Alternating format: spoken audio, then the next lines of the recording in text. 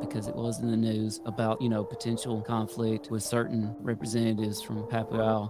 Well, we worked with officials for more than 8 months. Of course, there were people that were out of the loop, that were not aware of these relationships, but the relationship with the University of Technology in Papua New Guinea was established a few months ago. This has been ongoing for 8 months, and we have been in contact with authorities, and they knew about this expedition. It's just that some other people were not aware of these contacts. Yeah, it could be connected if indeed the government has data or information or materials that, as David Grosh was reporting about, then of course we would like to know about them. I haven't seen those materials. David Grosh did not see them. He just heard people talk about them and saw documents that discuss them. And actually, as of last night, there was a report about Chuck Schumer coming up with a legislation that would establish a group of people that would ask government to reveal the information it has on UAP or UFOs. You can check it out in the news. It just came out last night. Okay, let's go. We've teamed up with Audible to bring you a very special deal. You can pre-order Interstellar by Avi Loeb for free. Just visit audibletrial.com/UFO. You can also get any book you like on Audible for free. Just visit audibletrial.com/UFO. Previously on All Things Unexplained. Dr. Loeb, what percentage chance do you give it that you have indeed uncovered extraterrestrial or non-human technology? We have Dr. Avi Loeb back on our show. Yeah, there was even one that looked like half a sphere that was damaged, and I called it an alien emoji. Here it is.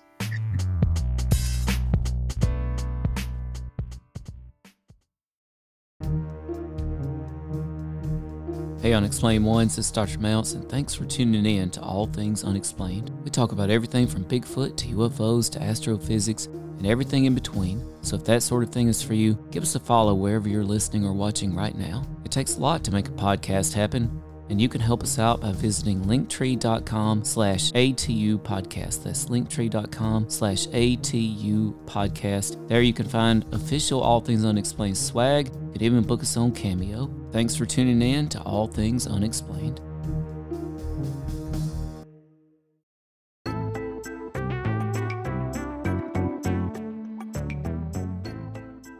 All Things Unexplained.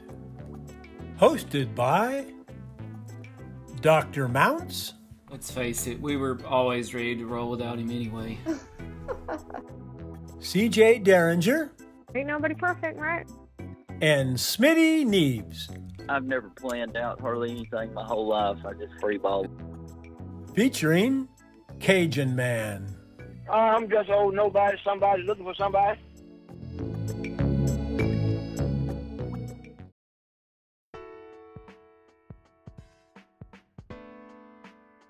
Right, and I believe we're looking at a picture now of Dr. Loeb on deck with the sled that you use to collect evidence from the floor. So let me explain what we are looking at. So what you see is the front of the sled. So there are these wheels that are supposed to slide over the ocean floor as it moves forward, as it's dragged by a cable connected to the ship. You can see the cable actually on the left side going up. That's supposed to drag it.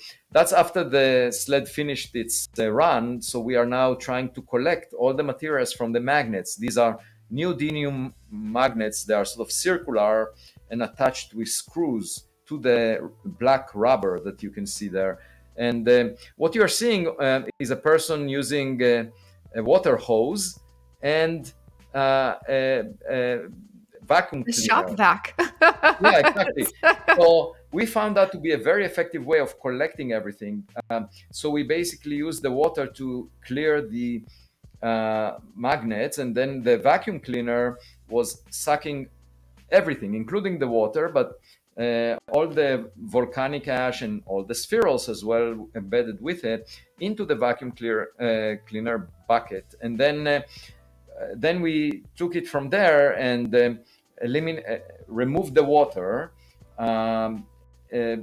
eventually dried up the sample, and then used the mesh to filter out the black ash, the volcanic particles that are extremely small, less than a tenth of a millimeter, and then look at the rest through a microscope. And every now and then we would notice something like this. So here you see actually a merger of two spheres, and you can see that they solidified before they had a chance to become circular again. So that shows that mergers do take place. And then, there are basically different types of iron droplets. And most of them were found along the meteor path. And we narrowed down the likely path of the meteor using data from a seismometer in Manus Island of Papua New Guinea. There is a Navy base, and there is a seismometer there, and it recorded the blast wave, the sound wave from the explosion. And since the sound speed is much smaller than the speed of light, we can infer the time delay, the time that it took the sound to reach the seismometer from the explosion, and from that figure out the distance, knowing the speed of sound. And that allowed us to narrow down the path of the meteor, know where it was, and we found most of the spherules there. And this is a chart that is actually also behind me right now. You can. So it's behind me, and you can see it just to my right side, your left. And it basically counts spherules as they come. And as you see, run 8 had 11, actually, it turns out by now, spherules, which is the most prolific among all runs. And it went just on the likely meteor path. So in a way, that basically suggests the government is right. The government has good sensors. They gave us the correct location. And this was a meteor of the type that they described. And it's made mostly of iron, unlike the characteristics described in the paper that was just published last week in the Astrophysical Journal by those astronomers who claim the government is wrong. And, I have trust that the government does its best, and especially when they go over the data multiple times and issue a formal letter, you should pay attention to that and not dismiss it. And we're essentially looking at a classic whiteboard with dry erase tally marks of the spherules as they collect them, which CJ and I have both been in education. It just totally reminded me of using the dry erase markers for various things in education. So I thought, wow, even on a search for extraterrestrial evidence here, we see kind of the same stuff in use. That was my idea, to tally all of these, and the distant runs had at most one or so spherules. And here you see again the vacuum cleaner on the left being used.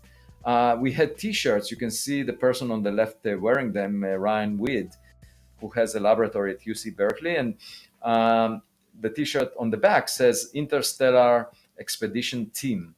And all of us got those T-shirts. And you can see a group photo here with these shirts. And in the front, it's the Galileo project. In the back, what I just mentioned. And we had a lot of people, including representatives from Papua New Guinea. We have a collaboration, an ongoing collaboration with the University of Technology in Papua New Guinea. Department chair from there is coming to visit me and participate in the analysis in the coming weeks. So we are very pleased to have a professional from Papua New Guinea as part of the project. He will be on our paper, and we established an agreement with the University of Technology in Papua New Guinea in terms of the analysis and research that we are doing. Which is great, and I don't think we'll have time to get into that, but I'm glad you mentioned it. I'm so happy to know it all worked out, because it was in the news about some conflict with certain representatives from Papua. Well, we worked with officials for more than 8 months.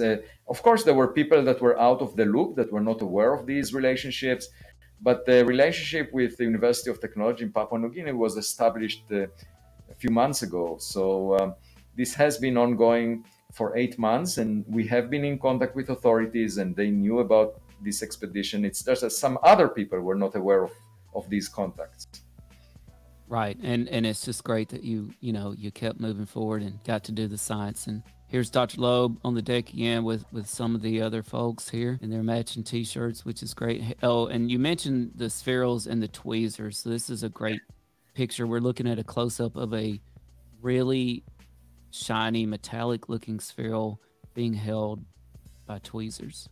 Right. And the key test of whether it's biological or not would be to press the hands of the tweezers. And biological spheres would crash under the pressure. And of course, a better test is to check the composition.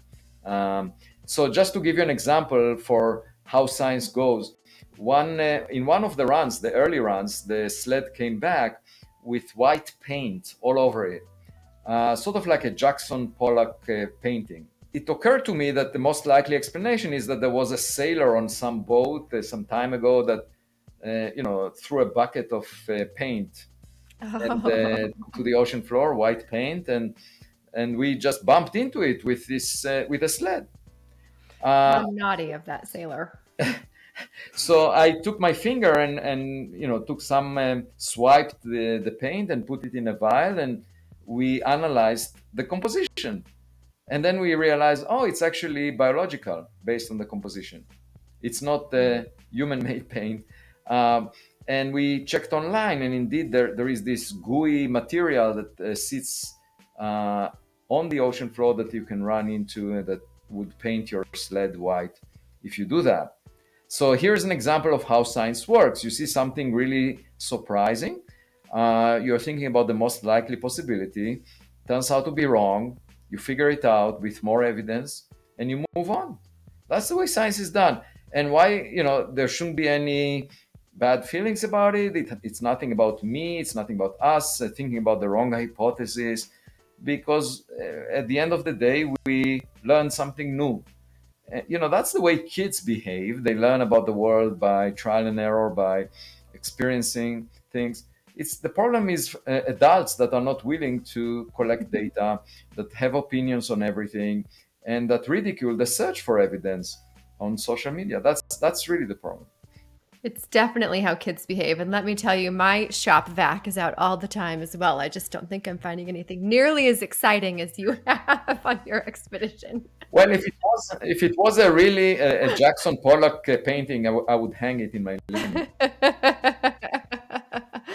You've got some pretty great stuff hanging there right now. So, and here we see, somebody about to set out on a smaller craft. And here's a close-up of one of these spherules. And Dr. Loeb, I have to say, I read a lot about some of your colleagues that do believe a lot of this could potentially be pollution. But when I look at these things, I don't see pollution. That's not what my brain says. It literally seems like I'm looking at something alien that I don't have an explanation for.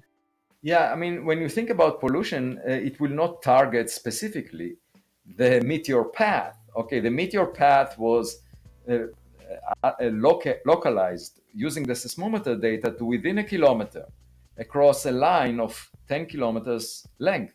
And when we went away to distances of several tens of kilometers away from that path, we didn't find spherules. We didn't see them. Okay, so you have to explain, if it's pollution, why would anyone go exactly to the meteor path that we localized a couple of months before the expedition? That was the time that we localized it.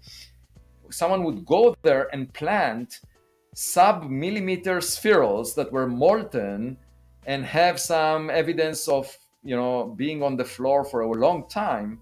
Why would anyone go there and put them there? And it's 2 kilometers deep.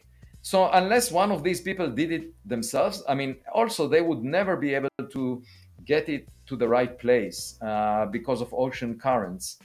And so, my point is, let's just look at the evidence and the data rather than always try to debunk or have a negative assessment of whatever is being done. And these people that talk about it, they haven't seen the material. They don't know of the data that we have, because we are in the process of writing the paper. So when my paper comes out, they can do whatever they want in terms of interpreting it. But doing it prematurely just shows you that they have an ulterior motive. Because if they were open-minded, they would not express an opinion until they have access to the data through the scientific paper that we are about to write. And when that paper does come out, Dr. Loeb, where's the best place for people to find it? Usually papers are posted on the archive. It's called, it's labeled ARXIV, and it has different subjects in it, one of which is astrophysics. So that's where we put the preprints usually for public consumption. But also at the same time that we'll post it there, I will talk about it on medium.com. So if you want to get the information in a more digestible way, I will have it there. Perfect. That's where I'll go. So what you see here is that's the filming crew, what you saw. And these are so these are the vials with the spherules. And, you can think of the spherules as babies that we delivered in this expedition. And just like looking at the delivery room where you see the babies sleeping in their beds, here you see those spherules in the vials that serve as their beds within the delivery room, which is basically a plastic container that keeps all these vials. And there is a process that we went through. Here what you see is the filming crew with the director on the right, the cameraman in the center, and the soundman on the left. They were basically filming me jogging in the morning.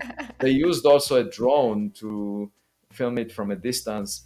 And they kept asking me to keep running 3 times longer than I usually do. So for an hour and a half with my legs up, because they want better shots. And I was completely exhausted after that. And because it was of the order of 10 miles, basically, the amount of distance, if I were to run on dry land. So, but that was like 5 a.m. My sleeping habits on the ship were very sporadic. So I would sleep in a few hour segments, because we had to come out every time the sled would be brought to the deck. And I was always out trying to scrape the magnets and bring the materials and make sure that everything is attended to. So I would sleep in the conference room on the sofa for a few hours at a time, and also write the essays. That took a lot of time and a lot of effort. But altogether, it was an exhausting but very pleasing experience. The most exciting few weeks of my scientific career. And the dust did not settle as of yet. Once I came back, there were back-to-back interviews that I was invited to, and 12 in a typical day. Today I have 8, and the amount of items on the internet about my work grew by a factor of 10. It's incredible. Yeah, so it basically exploded. I'm just trying to keep my message out that science can be exciting and that we are following the evidence, but it's not easy because a lot of people try to twist it one way or another.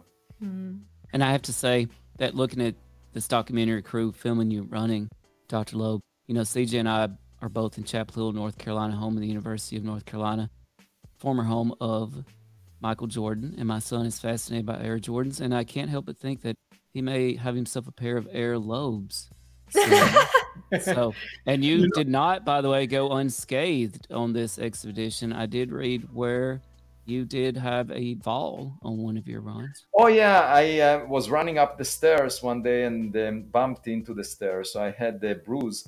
But I mentioned at an event in Zurich to the CEO of a sports company that I jog every morning, and he sent me a pair of shoes. It's one of the best in the world, actually. A pair of shoes of $200 for me to use. Of course, there are better shoes. I'm sure Michael Jordan probably has better shoes. It's not so much about the shoes. I really like lightweight sport shoes, I keep a very simple lifestyle because I don't really care how much money I make at this point. If it's beyond a certain level that allows me to support my family, everything goes to my daughters. I eat the same amount of chocolates. I jog every morning. and I really pay attention to substance and not how many likes I get. So that keeps me alive. That keeps me also focused on the important things. Hey, chocolate is plant-based. The chocolate is mostly dark with very little sugar. Yes, I get about 900 calories out of that every day. Wow. Oh, 900 calories out of chocolate. Hello. Yeah, half of my diet is chocolate. Oh man, mine too, yeah. but not for good reasons. What you see here is the sunset after we had a champagne toast. And the person next to me is Art Wright. And his name is significant in two ways. First, he knows the art of navigating. He was the party chief on this expedition. So he really knows the art of doing it. That's why the first name, Art, makes a lot of sense. And the second name, Wright, also makes a lot of sense. He was always right. And he's always successful in all of his expeditions in the past. He was the commander of a destroyer during the Vietnam War. So he's like in his middle 80s, much older than I am. And here we're looking at the sunset from the deck after we realized that it was a successful mission. And we were talking about the next expedition and what to do in it. And, you know, I really enjoyed his company because he was very wise and sincere. At one point, I was typing an essay, and he came behind me and looked over my shoulder. And I said, "What are you doing?" And he said, "Well, I just want to make sure that you are the actual writer because I see all your essays, and my family keeps telling me that they are reading the essays. And I wanted to make sure that there is no ghost writer, that nobody else writes it for you." And I said, "What do you mean? I'm just a very simple person. You know, what you see is what you get." And he said, "One thing I know for sure, you are not a simple person." Well, you are a very talented writer. I mean, you are able to blend science and poetry very well. Philosophy as well. It looks like you two are looking out to the future, which is amazing. And we are so excited to learn what you have to share with us in the future. Dr. Loeb, this photo, and it's one of my favorites, and it's our last photo on the slideshow. It reminded me of one of my favorite movies, Jaws. Have you ever seen Jaws? Oh, actually, the filming crew filmed me in Martha's Vineyard, where Jaws was filmed, and there is a famous bridge there, and they wanted me to jog over that bridge. And once again, they kept me running for 2 hours, and they filmed me running there, and they also filmed this scene that you're seeing. This photo was taken by the director of that documentary. And yes, so it's not by chance. The other thing they did was realize that some people may be inspired by Indiana Jones, because I'm a scientist seeking some treasures. Okay, and so they filmed my last class at Harvard. And in that class, I asked the students, if we find a technological gadget and it has buttons on it, should we press a button? And half of the class said, no way, it would be very dangerous. Another half said, of course, we want you to press a button because it will be very exciting.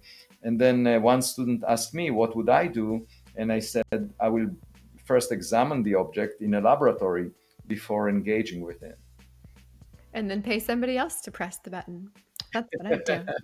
If you want, I'm happy to give you that authority, but you will take all responsibility. You know, one of my favorite scenes from Jaws, and Jaws to me is not really a movie about the shark. It's a movie about the small group of people that set out on their adventure. That's what the movie's about. One of my favorite scenes, they're just sitting around, they're comparing, you know, scar stories about how they got different scars on their body, and they break into song and such. Did you have any such, you know, moments like that on this expedition that just kind of had nothing to do with the search? Oh, no, because this is my first time on a ship. So I'm sort of a virgin in that experience. Of course, the other people have a lot of stories and they told me about it, but I could not share any of mine. I do have other stories. You know, I parachuted when I was 18 years old as part of my military service, and I drove tanks. I did a lot of things that are far out there. You know, when I trained with paratroopers, I slept 7 hours a week. So there is a long life that I lived, but it never included anything on the ocean. And this was my first. And I would say it's very thrilling. And now we know that we can learn about what lies outside the solar system, not just by looking through telescopes, but by using microscopes. It's a completely new way to think about it. And the other thing is, we might get information about what is in interstellar space from the bottom of the ocean before we get it from Washington, D.C., from the US government. I've no doubt about that. I feel like with all that you have done and all that you have left to do, we will have many, many more books and stories and documentaries about Dr. Avi Loeb. Once again, for those of you that are interested in pre-ordering Dr. Loeb's upcoming book, Interstellar, which comes out in August, you can use our free trial at audibletrial.com/UFO, or you can check out Extraterrestrial, which is already out, with thousands of other titles, of course. And we'll look forward to the next one, because I know that Interstellar is not the last book that you will be publishing. I'm certain there will be many more stories to come. And we're so thankful that you have come here to share with us your adventures and your discoveries, and we can't wait to find out what's next. It was a real pleasure, and thanks for hosting me. And I look forward to bringing more information to light. Wonderful. We hope you'll come and share that information with us on our show again. Thanks. All right, Tim, any last minute topics, last minute things? Maybe we could just close with this, Dr. Loeb. There's a lot of stuff in the UFO world in the news lately. A lot, from whistleblowers like David Grush to politicians that are about to hold new UFO hearings. Marco Rubio, Tim Burchett, among others, have said some really jaw-dropping statements regarding UFOs and UAPs. To close us out, what I would love to know from you is, how does this search for extraterrestrial technology that you have just embarked on, how does that fit into this really complicated picture that we have being played out in the media right now regarding UFOs and UAPs? Yeah, it could be connected if indeed the government has data or information or materials that, as David Grosh was reporting about, then of course we would like to know about them. I haven't seen those materials. David Grosh did not see them. He just heard people talk about them and saw documents that discuss them.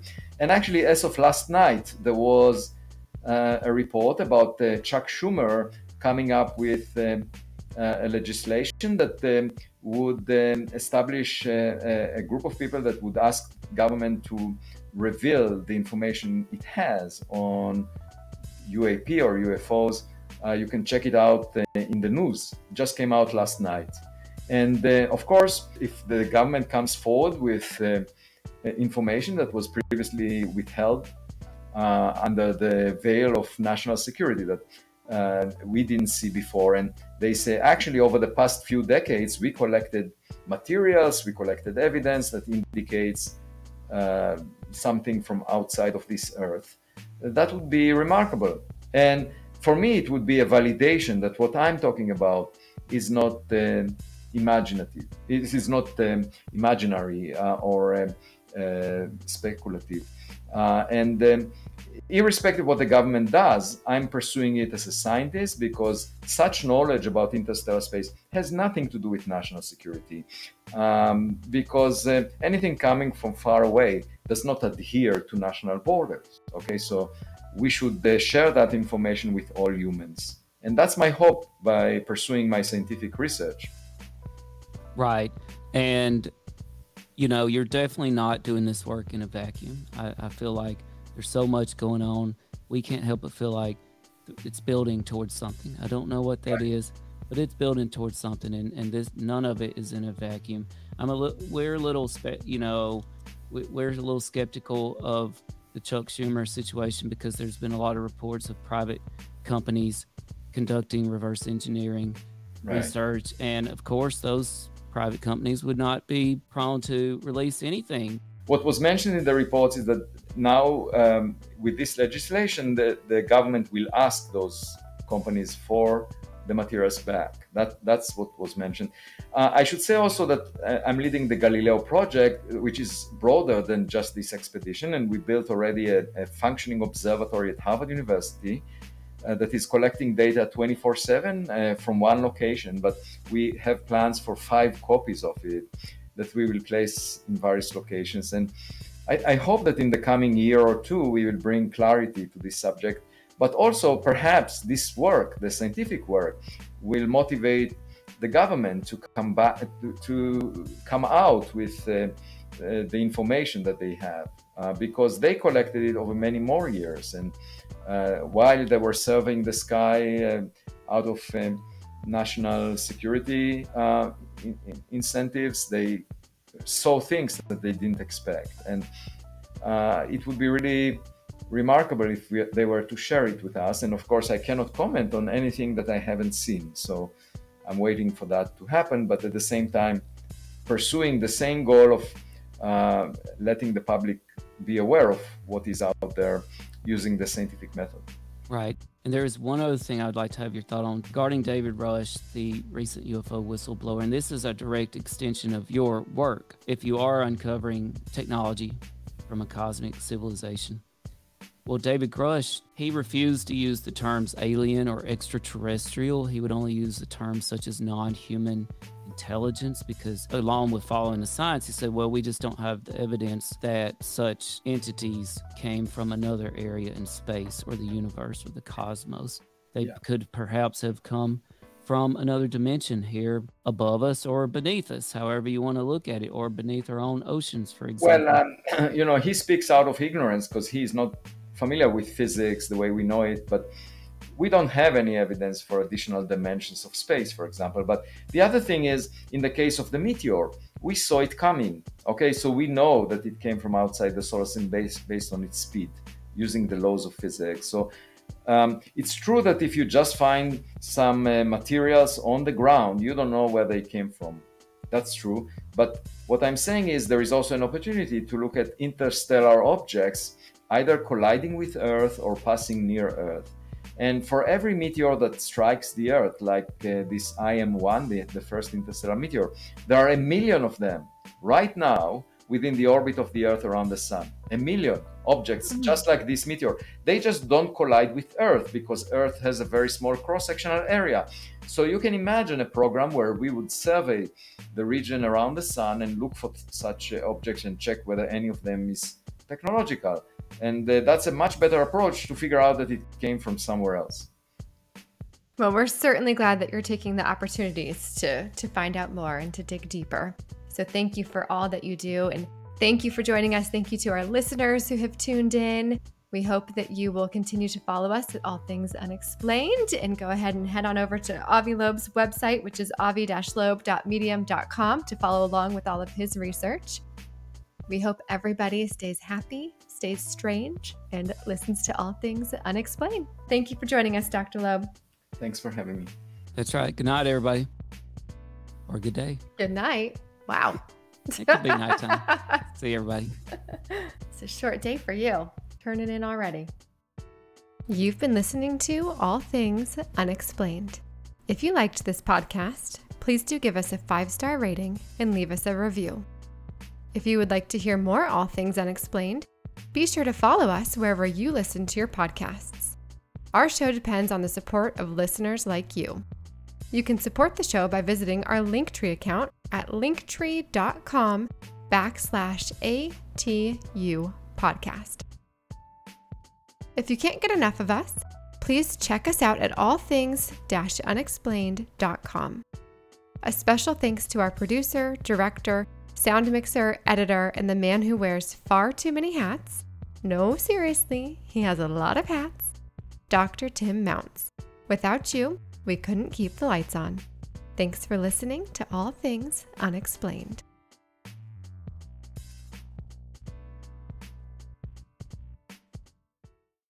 Okay, let's go. We've teamed up with Audible to bring you a very special deal.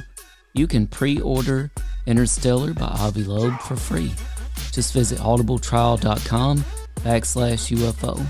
You can also get any book you like on Audible for free. Just visit audibletrial.com/UFO.